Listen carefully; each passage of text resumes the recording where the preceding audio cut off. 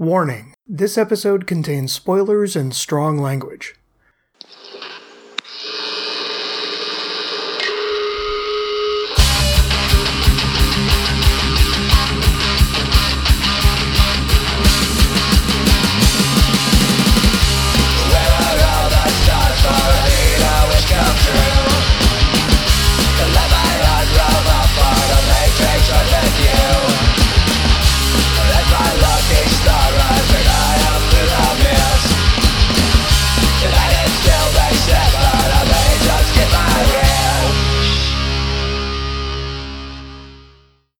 Welcome everybody to the latest episode of BarBROians, a podcast series exploring the cinematic career, at least for the moment, of the Barbarian brothers. I am Noel. Joining me as always is my fellow butt sniffer, JD DeMott. Thank you.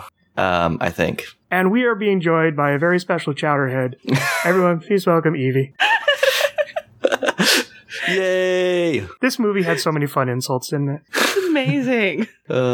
We are here to discuss the fourth and final film starring the Barbarian brothers. Oh. It's a sad day. Yeah. It's a very sad day. It is. I mean, we still got one more kind of odds and ends episode planned, but yeah, this is the end of what was a surprisingly delightful journey. Yeah, I was not expecting to enjoy this as much as I did. I expected to have fun talking with you about some cheesy bad movies, but I actually have enjoyed all of these to one degree or another. I expected a lot of delightful mocking, but who would know that the true delight was all the hormones we took along the way? Oh. I say that with love. It's been a journey, and this brings us to the final leg of the journey as we watch the 1994 film Twin Sitters. Is this a film any of us had ever seen before? No. I had seen Alison Pregler's review of it on YouTube. Oh yeah, that. I would have seen that. But I had never actually sat through the whole movie until yesterday. This is one that I've heard about for years. I actually tried watching it once, I want to say like a year or two ago. I didn't make it past the opening restaurant sequence.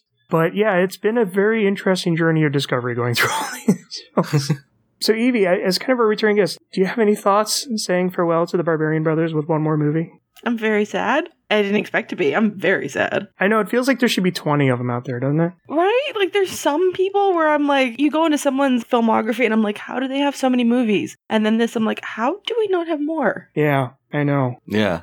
Getting into production notes, this is one of only 2 movies that were produced by this one company. Are you at all familiar with Golan and Globus? I am. In passing, I've heard of the name, but not very in depth. They were the Israeli producers who created Cannon films. Oh, okay. Cannon was this bizarro studio in the 80s that just made all kinds of exploitation schlock, then somehow rose up to the level of actually making Oscar-worthy pictures that they paid for with all of the schlock. And then they kind of folded, they parted ways. Globus actually went and became the president of MGM briefly, and then when he broke off, he created this one production studio that produced this and Street Night, a 1993 direct-to-video action movie starring Jeff Speakman, who again, why does he have more movies than the Barbarian brothers?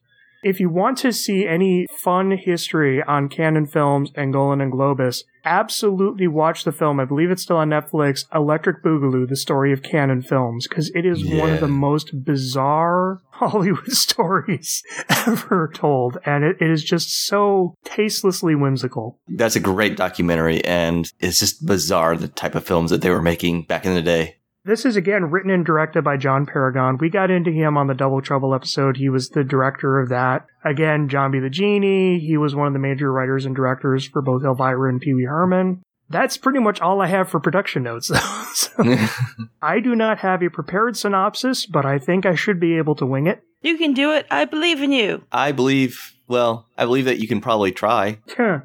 Frank Hillhurst is the CEO of a trucking company. He's been doing a under-the-table deal with Leland Strom, who is using the trucks to dump toxic waste into the LA sewer system. And this has led to a number of deaths, a significant amount of pollution, And when Frank decides to go to the feds, he becomes a target of various hitmen. Now, while he's being attacked, he notices a bunch of people at a park being rescued by Peter and David Falcone, played by the Barbarian brothers, are a pair of hapless lunks who are working odd jobs here and there that they keep getting fired from in the hopes that they can one day secure a loan so that they can start their own restaurant, because one of them is a great chef and the other is a charmer who could work as a maitre d'. Frank decides to hire the Falcones to protect his two nephews, and his two nephews are identical twins. What ensues is about a straight hour of twins versus twins shenanigans and booby traps and pranks and things going wildly over the top and crossing many lines that many children's films are not allowed to cross, while hitmen are trying to kill everybody. And this all leads up to a gigantic finale where our hero twins have to save the child twins from a boat that's about to blow up. So JD, do you recommend Twin Sitters? I do. It is an enjoyable romp. I don't think John Paragon is a great director, but I still enjoy the Barbarian brothers so much. Their charm comes through in every scene that they're in, even when they're doing horrible things that really shouldn't be doing to kids. But I'm just immediately charmed by them every time they're on screen. And yeah, there's a lot of fun bits in this film. I mean, it is definitely over the top and silly, but I had a lot of fun. Evie, do you recommend Twin Sitters? Yes, it's so sweet. It's not good as the other one, I will say that, but there's a sweetness and this idea of family. Don't laugh. How dare you? But yeah, no, it's funny. Hey JD, do you have a permit to sell hot dogs? Because your fly is open. Is that not how you check with your family to make sure that they're asleep? That's 100% how I do that. You know, more children's films need to tell people, hey, check your penis. Right?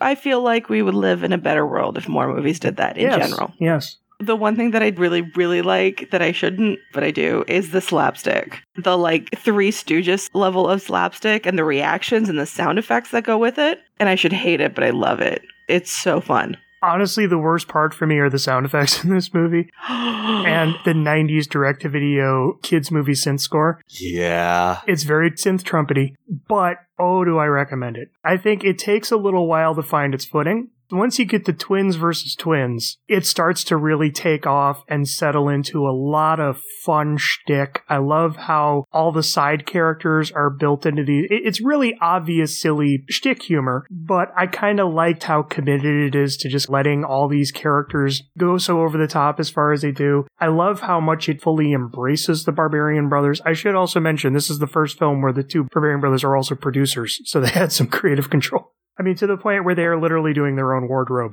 That's how they dressed. That is literally how they would dress in everyday life. I can believe it. I will say this film is wrong. It is so wrong as a kid's movie. We have straight up people getting murdered, children attempting to murder people, a lot of definitely wrong violence, but it's wrong in the way that kids would love. And it's wrong in the way that kids would hide from their parents and enjoy. So I can't hold it against it, because if I were like a 10-year-old watching this film, I would absolutely not let my mom know I'm watching it, but I would love it. Yeah, I agree. This is the type of movie as a kid I probably would have really enjoyed. Yeah, it's kind of like Double Trouble in that it's hitting that weird thing of there's a lot of adult humor in it, even though it feels like it's aimed at 8-year-olds. Yeah, I got that same impression too. There's a lot of weird stuff, like the jokes with the maid, for example. But even then, I love how it's like when she's trying to expose more cleavage, they put like this big cartoony boing sound effect as she's popping out her boobs. Yeah. Or even just the way that she's running and screaming after she's caught having sex with the gardener. It's played so silly. I wouldn't have gotten it entirely as a kid, but it's like once I get older, I'm like, oh, that's funny. Yeah. I mean, especially when like the two brothers go crashing through the window and she's like, oh, that's so hot. Yeah. Yeah, that's a weird balance. And like some of the stuff that goes on, especially like when it opens up, is really kind of dark. Like the guy drowns in a toxic waste or something. Yeah.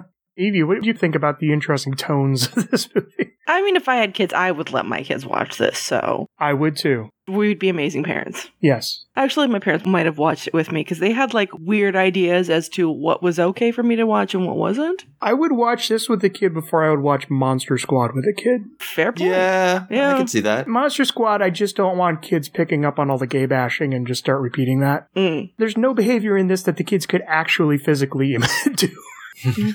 Unless it's like, hey, I'm going to pretend to commit suicide. That would be the only part that would be questionable. Everything else would be fine. Yeah, throwing an electric heater into a pool is perfectly okay. It's a weird movie because, okay, so you have the Barbarian brothers and you have the kids, and they're basically at war for a good chunk of the movie. It's questionable some of the tactics that the Barbarian brothers use in terms of, like, tying the kids to chairs, pouring spaghetti on their heads, wrapping them up in their blankets and dragging them down the stairs. But when you think about the fact that these are kids who pretended to hang themselves for a laugh, or who attempted to murder these men by throwing a gigantic electric heater into a pool that they were floating in, at least the one kid is really a terrible sociopath. Yeah. I don't even know what you guys are talking about because that cord was too short, so it's fine. Here's the question. Do you think the kids knew that was going to happen, or do you think they genuinely intended to electrocute the Barbarian brothers? To be fair, I believe this is a film universe where the Barbarian brothers would have survived it. They would have just been covered in soot and smoke and, like, have their hair on ends, you know? Yeah, I could believe that. Like, this is a cartoon universe just with live action people. Though it's also a cartoon universe where we are literally seeing, like, a guy stumble into a pool with a knife in his back, people getting their necks snapped, people throwing off of cliffs. You know, for kids. Yeah. Oh, kids are fine. It's one of those things where it's like the behavior is inappropriate, but I feel it's a give and take scenario. It's a tit for tat type thing. I believe the response is appropriate given what the kids are doing. Oh, yeah. Like, I mean, as bad as the Barbarian brothers may act around the kids are way worse, especially Bradley. Like, he is going down a dark path if it weren't for the Barbarian brothers to reach out and, like, save him. So it's really a heroic story in the end. And then I kind of like that even you have the bit where they finally break through to the kids. Brad is still being an ass, where Steven finally separates from Brad and tells him, it's like, I'm sick and tired of following your lead and doing everything you say to do. I don't even like all the foods you force me to eat and all that stuff. And they just start duking it out on the lawn, and the Barbarian brothers just like, just let them work it out. Cut to next day in the classroom as the two brothers are sitting there with black eyes and the teacher's like suspicious. And rightfully so. We fell. Yeah. And then I love the two Barbarian brothers for no reason just have this gigantic fight tearing through the entire house, and the two brothers are like, just let them work it out.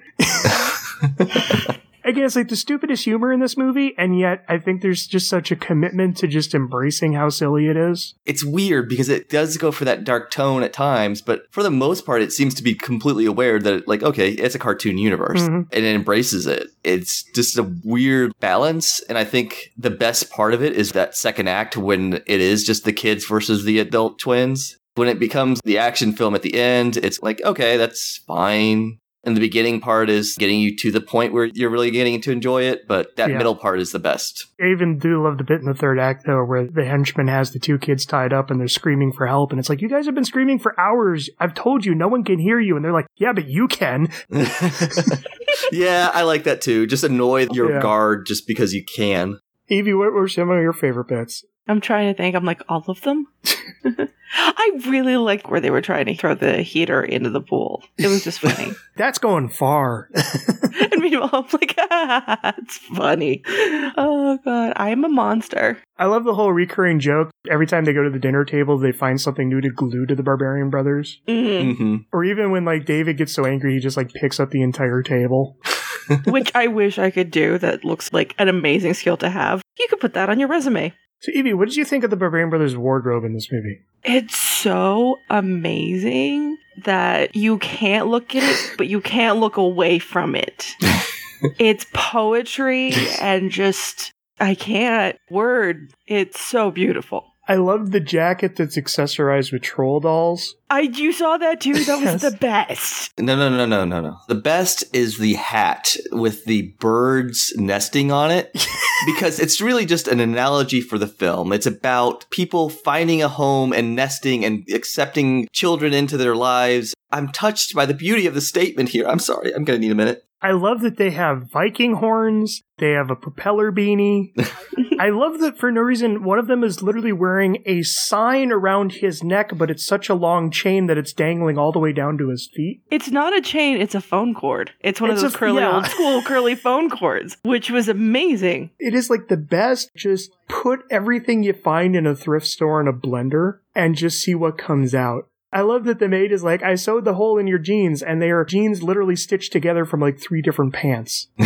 And I love that they'll have handkerchiefs just flowing out of every pocket. I love when they have the big poofy pirate shirts. I love when they have the shirts that the collar is so wide open it is literally hanging down on their elbows and is exposing their entire upper chest. It's weird, but it's beautiful. It's weird, it's beautiful, and it is exactly what honestly, Peter Paul still dresses like that to this day. Yeah, I can believe that. Good. David Paul is a little more just kind of loose shirts and jeans now, but Peter Paul, that's still his thing. Good, because it's an amazing sense of fashion. Look, you go look at some of the runway shows, and I'm like, yeah, no, that's not very different, actually. Yeah. Who was the one who did, the guy with the white hair and the ponytail who has the adorable dog? He did a Chanel show that was people of Walmart, and I'm just like, it's essentially the same thing. He ripped off the BarBRian brothers, except he used less color, which is disappointing. You gotta have the color. Right? Yeah, the color, it makes it like the most 90s film of all time. You look at their outfits and like, yeah, none of us actually dressed like that, but we all wished we dressed like that. Oh, God, yeah. I don't say this as a joke. I am genuinely bummed that we never got to have them in another Joel Schumacher movie, where you just got to see his take on that fashion aesthetic. Yeah. God, they would have been amazing Batman villains. They would have been great popping up as henchmen in the Bat movie. They could have been Tweedledee and Tweedledum. Ooh. Maybe as henchmen for like a major villain, but still, that would have been better than Bane. Well, if they'd made them like Bane and Killer Croc as a tag team. Ooh, I like that too. Or, God, imagine a Joel Schumacher Batman doing the baby doll story, where they're her two baby brothers. I could totally see that. Get like late 90s 8-year-old Dakota Fanning as baby doll, because she could have pulled off that performance. I didn't mean to. And then those two as like her baby brothers with like giant lollipops and propeller beanies and that kind of thing. So basically just their regular outfits based on what you've told us. Yes. Oh, man. Oh, I want that movie. Right? So anyways, John Paragon, I don't think he is a great director, but I think he's good at the right stuff. I think the problem with Double Trouble in this are it's trying to juggle a few too many different tones. I think this one's more successful than Double Trouble because Double Trouble was trying to be a little bit more of an actual gritty action movie, which I don't think his strengths lie. Yeah. This one is more, you get a couple little actiony moments, but it's mostly just shtick comedy. It's a kid's film with things that are designed to fly over the kids' heads, but it's aimed at appealing to kids. And I think that it's mostly successful there. I think if I had watched this film when it came out, I probably would have loved it. What's a dangling participle? Is that what you have when you run out of toilet paper? So Evie, among like all the various oddball supporting cast members, who was your favorite? Like the random little character that I like, it's like one visual gag and it's awesome. The EPA lady who smokes. Oh, I like that too. They did so much in just a tiny little bit. And I'm like, I love it. I love everything about it. The EPA lady was not an actress. That was the caterer on set. So it was obviously just this little last minute joke that they threw in. Okay, well, she looks like she could fight me, so. Yeah. The FBI guy? The nerdy bespectacle guy? Yeah, the one who's like just so bumbling and everything, and then like completely shoots a guy at the end. And I was like, yes. Completely saves the day, yeah. Yeah. I was like, you're awesome. I love it.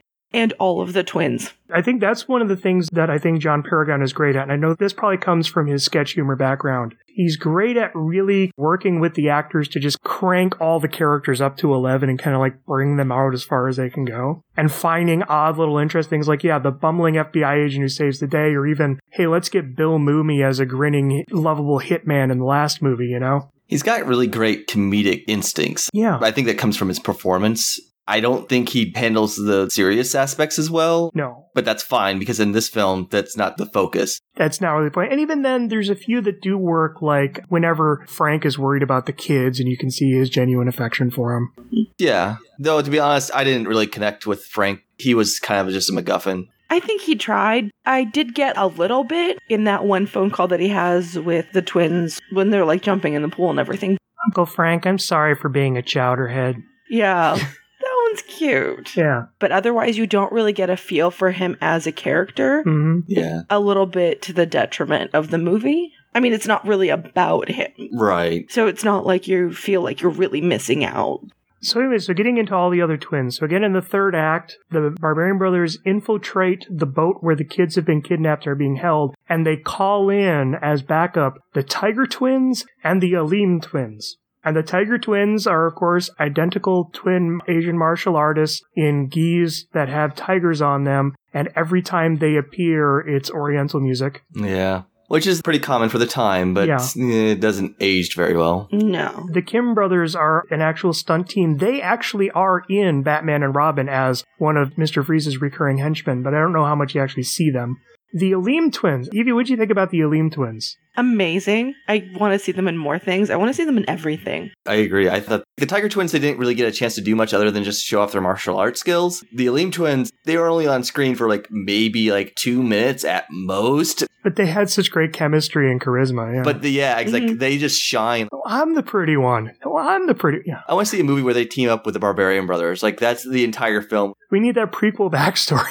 Exactly. And what's interesting, the Aleem twins, and that's their actual name, they are not actors or fighters or anything. They are musicians who were part of Jimi Hendrix's band back in the 60s and 70s. Oh, wow. And I think they've since passed away, but they were still pretty prominent producers and musicians in the hip-hop community up till, I want to say, a decade ago. So this is kind of like one of their few big acting things. And then in the end of the movie, when the twins finally open up their restaurant, the waitresses are these 3 identical triplets. Those are the Del Rio sisters. The Del Rio sisters were a singing group from the 50s who then made a big comeback in the 80s as recurring performers on Pee-wee's Playhouse. I thought they looked familiar. That makes sense. And what's funny is you can actually find quite a few videos of them. They just do these really gaudy, adorable acoustic covers of stuff like Whip It and Boots Were Made for Walking, and they even did a cover of Nirvana's Smells Like Teen Spirit. I need to see this. And they're just so wonderful. But yeah, I love how they take the shtick of every time someone sees twins in a movie, they do that kind of gaping side-to-side look. I love that when the twins meet in this movie, all the twins do the same reaction to other twins. They're having fun with that. Well, you forgot the wives. Yes. The Lean twins have wives that are also twins. I don't really know any backstory to those two. Yeah, Sidra and Tasha Smith, according to IMDb. It's a cute gag. I mean, just it's twinception. It's just every time you think, okay, we've seen the last of the new set of twins. No, there's more. Oh, now there's triplets. Okay. Well, and we know that this is a cartoon children's universe where through their relationship with the teacher, we already have a progressive portrayal of polyamory. Yeah, that was actually really surprising. They're both going to date the teacher. It's an effective solution. Yeah.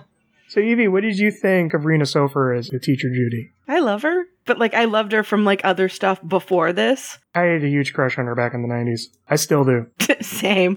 I loved her. I thought she was really sweet. She doesn't get a lot to do, but she's so sweet. She's awesome, and she's so pretty. She is one of those actresses who, she just pops up in so many things. She never really took off as a headlining star herself, but she just is always any show you watch in the 90s, she's going to be in a few episodes. She's usually going to date someone for an episode, Yeah, usually.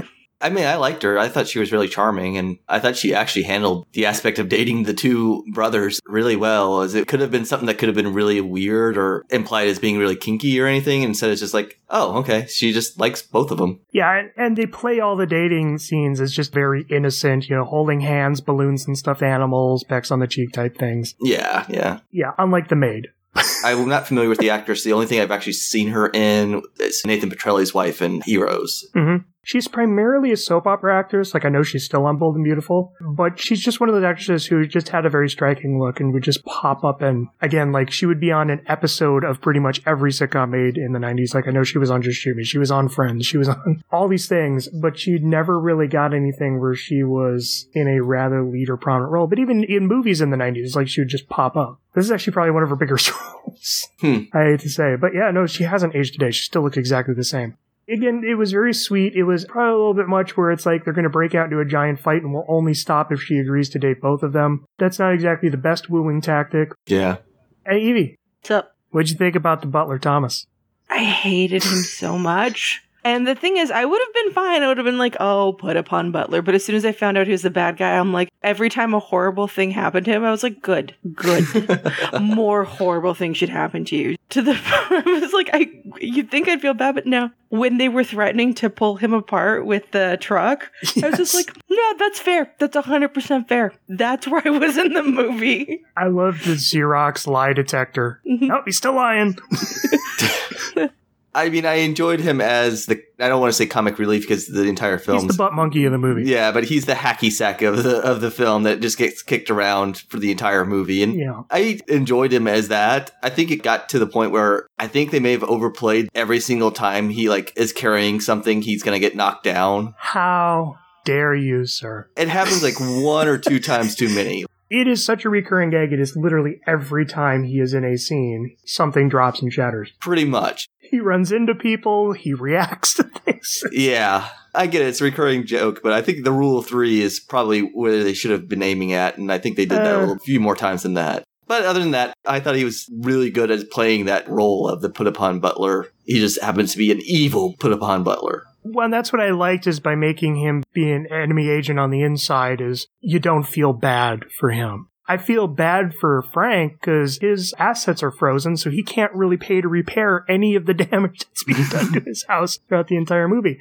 Evie, how do you think they did with the shattering gags? I like them. I like my slapstick a little too much, possibly. I like the slapstick, but then on top of that, once I knew he was the bad guy, I was just like, oh no, it's fine. It's just completely fine. I was more hoping, I hope you're just picking up bits of glass out of, your shoulder or something after. Because I hated him by then. Right in that part of the back you can't reach. Exactly. By the way, did his voice sound familiar to any of you?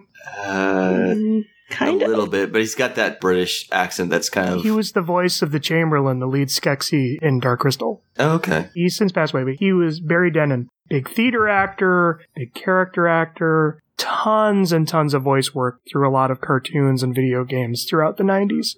Up to the last Airbender, he was still doing voice work. JD, what did you think of Mother Love as Penny the cook? She was funny. She feels almost like a very... It's the sassy black woman. Yeah, she's very trope-heavy, but she does that well. I actually laughed quite a bit. When she's throwing cans at the bad guys when they're trying to kidnap the kids, and she grabs, one, she's like, oh, I got the big one now, and it's a giant industrial-sized can, and just, tosses it. I laughed at that. I wish she was given a little bit more to do. I think that's one thing I kind of wish this whole movie had fleshed out a little bit more of its side characters, just a tiny bit more. I just want to say that the commitment of the bad guys, that she's hit them in the face with a frying pan. And they're like, nah, keep going. If someone hit me with a frying pan, that would be my week. I'd be like, no, I'm going home. I'm not coming back. Remember the one where she puts the giant spaghetti pot over the guy's head and just starts banging on it? That was awesome. I love how far they let her go in terms of that is her kitchen and she is going to defend it. Mm-hmm. She's not just throwing 1 or 2 cans. She is emptying that entire pantry on this guy. Yeah. Which that looks like an amazing pantry. And I will say, one of my favorite scenes with her is when the brothers are fighting each other, they start walking into the kitchen and she's like, not in my kitchen. And they just they hang their heads and mope out. Okay. And then they walk out and then immediately crash through another door outside of the kitchen. Yeah. I was surprised, getting back to the maid Lolita. Of course, that would be the maid's name. Yeah. Valentine Vargas, I was surprised. I've seen her in a rather prominent acting role. She was in one of the Hellraiser sequels as one of the lead Cenobites. If you've ever seen any of the Hellraiser sequels, she's Angelique. She was one of the Cenobites who joined in part 4. Very famous design where the scalp on her head is split open and is being held down under her shoulders. And it was really interesting seeing her in such a different role. And then we never really got much from the gardener other than just he's very intense and I'm guessing is supposed to be a red herring. Yeah, I didn't feel like there might have been scenes cut or something like that. And then he ends up with the maid, yeah. There's the one scene where he's just tearing a shrub apart into little tiny pieces while the brothers are fighting. Is he getting off on that? What's going on? And it's you can't even paint that as he's jealous about the maid because they're trying to get a date from the teacher in that scene, not the maid. Yeah. I felt like there was something that was missing there. I don't know if there was some scene connective tissue that got cut. I feel like John Paragon films are ones where they're just kind of making them up as they go along. Yeah, that's quite possible. And then on the villain side, so George Lazenby, Mr. One-Time Bond himself, is the bad guy. I don't think he left much of an impression, did either of you? I liked him as a bad guy. He felt like he was in a different movie. Yeah. But he's playing it 100% serious. He just didn't have that fun that Roddy McDowall brought to the last one. Oh, yeah. Oh, definitely not. Yeah, I will agree with that 100%. I've not seen George Lazenby in very much other than in Her Majesty's Secret Service. That was his first acting role. I I really didn't like him as a James Bond. I just don't think he was experienced enough, yeah. Yeah, I was going to say, like, but now he plays like a smooth talking bad guy. Like, he's just really in the wrong movie. Like, he would have been a great villain in like a Die Hard or a Lethal Weapon type film of the 80s or 90s. Like, he would have been perfect in that. But he just feels like a really weird choice for like a kid's movie where he's killing people and being not very funny. Yeah. He was also there. It felt like they had him on set for a day, because there's really only 3 scenes that he's in, and they're all on the docks. Oh, yeah. You could actually be like, yeah, no, we only had him for an afternoon. That's all we could get. He's in the warehouse on the docks, he's outside the warehouse on the docks, and he's on the boat that's at the docks. So it feels like they filmed all of his stuff in like a night. And you'll notice, like, in the climax, he's never on screen at the same time as the rest of the group, just the teacher. Yeah. And Frank. I don't think it's a bad role. I mean, it's better than some other, like, hey, Eric Roberts is on set for a day. Uh-oh. Yeah. Or something like that. Yeah, I think he actually put effort into the role. It just, there's nothing there. Yeah, I don't think they had enough time to build the character in any way. Right. And then his lead henchman, I don't know if he looks familiar to you, that was Nitro from American Gladiators. The one that's dressed up as a cop? Yeah, the actual Hitman. Huh, cool. Danny Lee Clark, who, fascinating, martial artist, stuntman, did a bunch of acting, suffered a massive heart attack, and then still survived it and then wrote a book about it. And then has since been developing recovery training for people who have also suffered similar heart attacks in their middle age. That's cool. That's really cool. Well, and Mother Love, she's a survivor of diabetes who still to this day goes around and does like a lot of seminars about care management and stuff for diabetes treatment. A lot of interesting people in this. So Evie, what did you think about Chekhov's monster truck? I was so happy. So happy. When you finally let it do the thing. Because I used to watch the monster truck rallies with my dad as a kid. Don't judge me. And so when it finally did the thing, the way that they're all running to get away from the truck, it makes it so much funnier. Yeah. Than just having the destroyed 2 cars. You have 4 guys who are just like scrambling to get out of the way. Mm-hmm. I also love the line, even their truck is on steroids. I loved it. I thought the semi that they had in Think Big, I wish it had a little bit more character. And I was like, oh, this is perfect for them. This should be like in every one of their movies, including the BarBROians. That truck is officially the 3rd brother. I did have to laugh, though, because one of the 2 songs that we get from the BarBRian Brothers... Oh, we get 4. There are 4 songs by the BarBRian Brothers and 2 others that they wrote even though they didn't perform. Okay, but one of them is I Ride My Harley, which is playing when they're coming back from the carnival, and they're in a monster truck. That's not a Harley, but I kind of love it. It's so dumb. I'm just laughing. And I love the fact that that giant monster truck is filled with all these stuffed animals to the point where they're literally pouring off the side of the thing and getting trampled by the truck. I'm surprised we never got that date montage. Right? Yeah, I really expected like a montage of them trying to impress the teacher by winning prizes, and they just keep one-upping each other. God, could you imagine like BarBRian Brothers in bumper cars, BarBRian Brothers doing skee ball? I mean, I want that cutscene, but it's clearly not there. Yeah. It's fine. Bringing up the songs, there are 7 songs that play throughout the movie. They wrote all of them. They performed 4 of them. The composer of this film, who also produced all the music and performed the other 3, is Paul Sabu. Evie, do you remember the old movie actor Sabu, who was in like Arabian Nights and Jungle Book back in the 40s? I feel like vaguely out of my periphery, but not really, no. He was this very young Indian actor who came to America and like just suddenly became the lead in a whole bunch of movies for a very short time. Paul Sabu is his son, who is a composer and a record producer. Oh, cool. Sadly, I could not find any actual clean tracks, but yeah, every single song in this movie, the BarBRian Brothers were involved with. Like, you even watch the end credits, it's like song after song after song, written and produced by Peter Paul, David Paul, and Paul Sabu. I think they were trying to break into a record contract, but they never got a record out of it. Yeah, that's a shame. I mean, they're not good songs, but I would still want to own an album of their songs. And I think I sent both of you a music video that I found that they did for BarBRians. Yes. That's amazing. There was that, and then of course they did the opening song for Think Big. I'm kind of surprised that they never, like, how come we never got, like, the BarBRian Brothers and the Fat Boys doing something together? I don't know, but we need to make that happen. It's a little too late to make that happen. I need a time machine, Noel. Get me my time machine. Not all the Fat Boys have survived to this day, so I don't think we can do. That's why we get a time machine, Noel. Did you not hear him? Time machine. Time machine. Well, and then I'm just trying to think of, JD, is there anything else you can think of that you want to bring up? The actual, score is really, you mentioned, the weird 90s synth Trumpet type thing. Yeah. Yeah. It's not good. It's not good. It's really wacky music playing during the playground shootout. That is a Pee Wee Herman-style background noise when they're shooting around kids at a playground. I'm like, that wouldn't fly today. I do love the double jump that they do to save the mother and her baby. Yeah, that was actually a pretty impressive bit of stunt work. And I have to wonder how much of the stunts were just them, because how do you find people to double for the BarBRian Brothers? Right? That's what I was wondering. Especially when they're hanging off the helicopter. That can't be them. There's not that many people who are that big. You only see them from the back, so it's probably stunt people. I'm wondering if they just pad things up ridiculously. Maybe. Because even when they're doing the big fight scenes throughout the house, it's a lot of that has to be the BarBRian Brothers. Yeah. Oh yeah, there's no way that they could have faked that. They are literally walking triangles, inverted triangles. They are so broad-shouldered, you can't really mistake them for anyone else. I even love the bit where we actually get the montage at the gym, where it's basically the BarBRian Brothers hey, you want to throw some cameos to all of our buddies?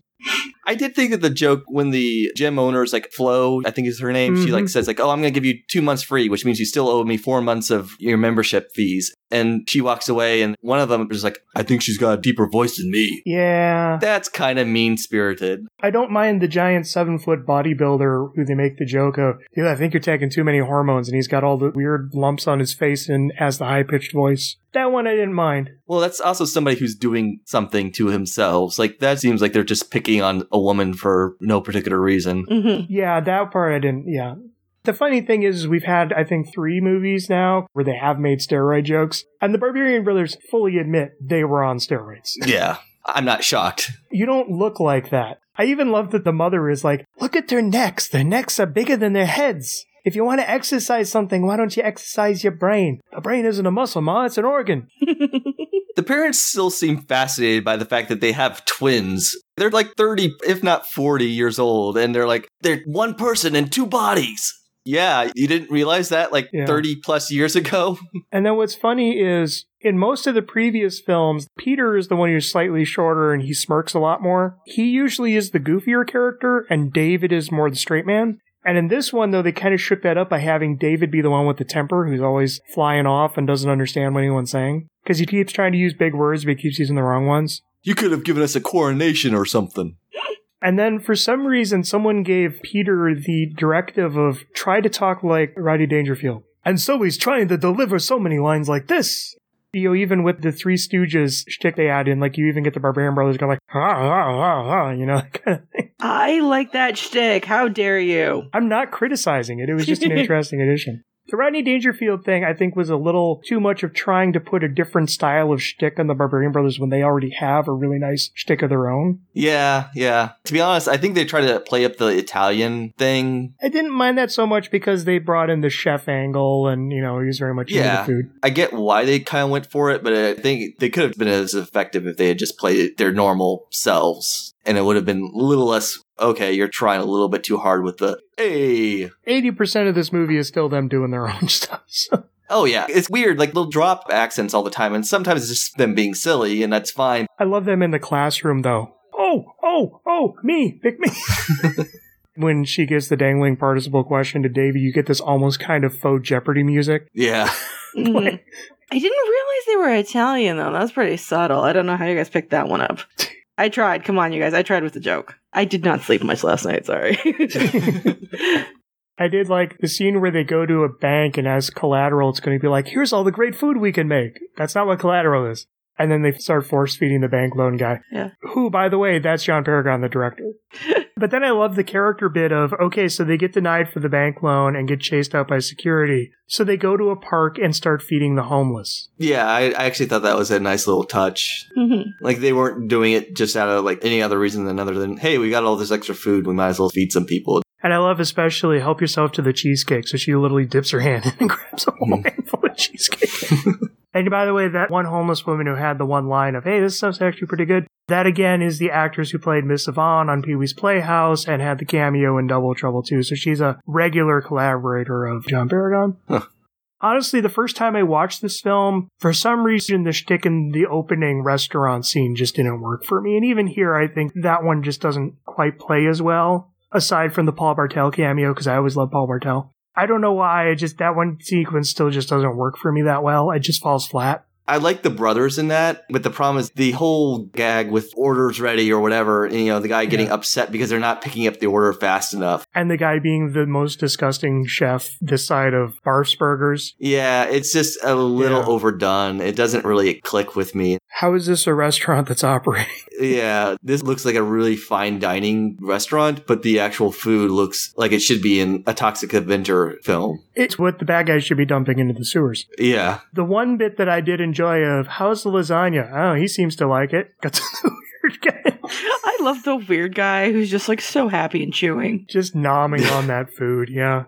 I mean, I got a genuine smile when you see the brothers. They keep coming up and asking, like, are you ready to order? And then, no, I already told you. And then, like, you see the brothers together and one of them just slouched over his brother's shoulder. I'm like, they're just so charming. I'm like, oh, yay. I am going to watch another BarBRoians film. I am excited. And then I think that kind of brings us to some final thoughts. So, Evie, what do you think about the fact that this was the last BarBRian Brothers movie? I don't think I can express my rage about that in, like, a way that is not me screaming for 5 minutes. I don't understand why. Like, these movies are fun, and you have people, I go into their freaking filmography, and they have, like, hundreds of movies. Like, why? Why do they have hundreds of movies, and there's only, like, 4 of these? Yeah. Makes no sense. I agree. Like, I had such a great time doing this retrospective with you, Noel. I'm sad that this isn't the end, but this is, like, the last of the films that we get to discuss. Obviously, I don't think we're ever going to get any more, but I really wish we could. I really wish that there's some way that we could get at least a couple more. Like, come on. I know part of it is they were choosing projects that almost all went straight to video, so they weren't really building a mainstream audience.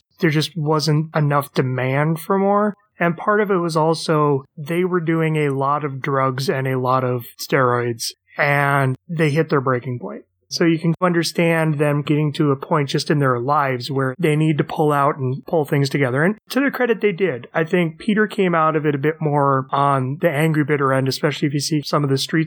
He literally goes in front of campuses, does performance art, and rants at people. David, though, seems to have really cleaned up well. He does music. He's a photographer. He's published books of photography. He works for his church. He seems to have come out in a really peaceful Zen type state. And I don't know that they would ever want to go back to that world because I get the sense that it burned them pretty bad. And that sucks. It really does suck.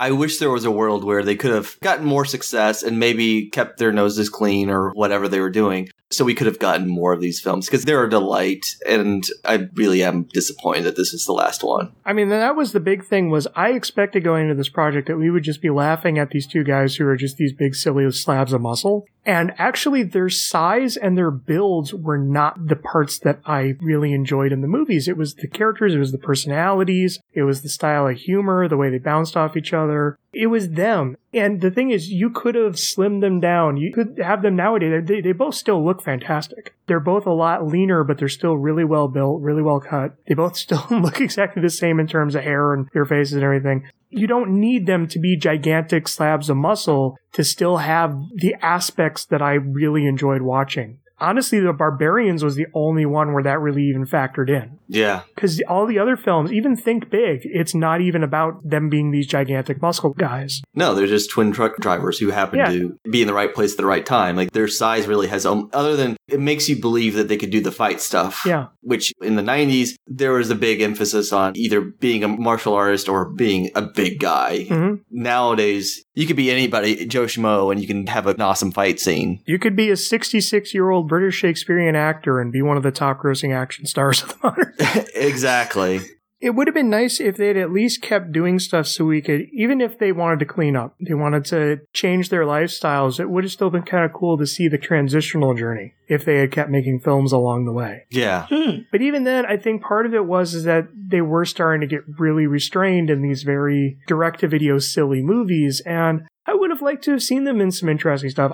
Honestly, you could throw them in a Terry Gilliam movie. They probably would have had some fun characters and made some fun moments. Put them in a Tim Burton movie, it has some interesting stuff. And again, it's not just the visual of them. That's where I kind of feel bad about what I suggested for them with the Batman movies. I really like the way they play off each other. I like the little physical bits of business that they do. I like the charisma that they bring to the screen. They are genuinely talented performers. And again, that was the surprise of this journey, is finding out, hey, they're human. Yeah. I can see why they caught on, and I'm sad that they didn't stay. Agreed. And that's why we're getting our final thoughts out of the way before our final thoughts episode. I mean, I'll be honest, this was only supposed to be a 4-episode podcast. We're doing a 5th episode just covering odds and ends, just because we don't want to say goodbye yet. No. And they were in 5 movies, and we didn't really discuss DC Cab as part of this retrospective, as part of Schumacast. That's part of this series. This is a official spin-off of Schumacast, so that was part of the series. Yeah, well. We're not doing a 2nd episode on DC Cab. Damn it. You were already on it. But we could invite Evie back. I could watch DC Cab. I don't know what it's about. It's about cabs in DC. No. So Evie, thank you for joining us once again. Thank you for having me. And JD, thank you again for taking this journey with me. Bros to the end, my friend. Bros to the end. We didn't get enough high fives or big arm flex predator handshakes in these movies. We only got that one great arm wrestling scene in BarBROians. Remember the one where he hisses at the snake? Yeah. Good night. Good night. Good night. BarBROians is a part of Schumacast, which can be found at schumacast.blogspot.com and on Stitcher. That's schumacast.blogspot.com. The music in this episode is Stars by Jack Locke and is used with permission. To hear more, please visit jacklock.com. That's JAKLOCKE.com. BarBROians and Schumacast are in no way affiliated with the creators and copyright holders of the films discussed. All rights are reserved and no infringement is intended.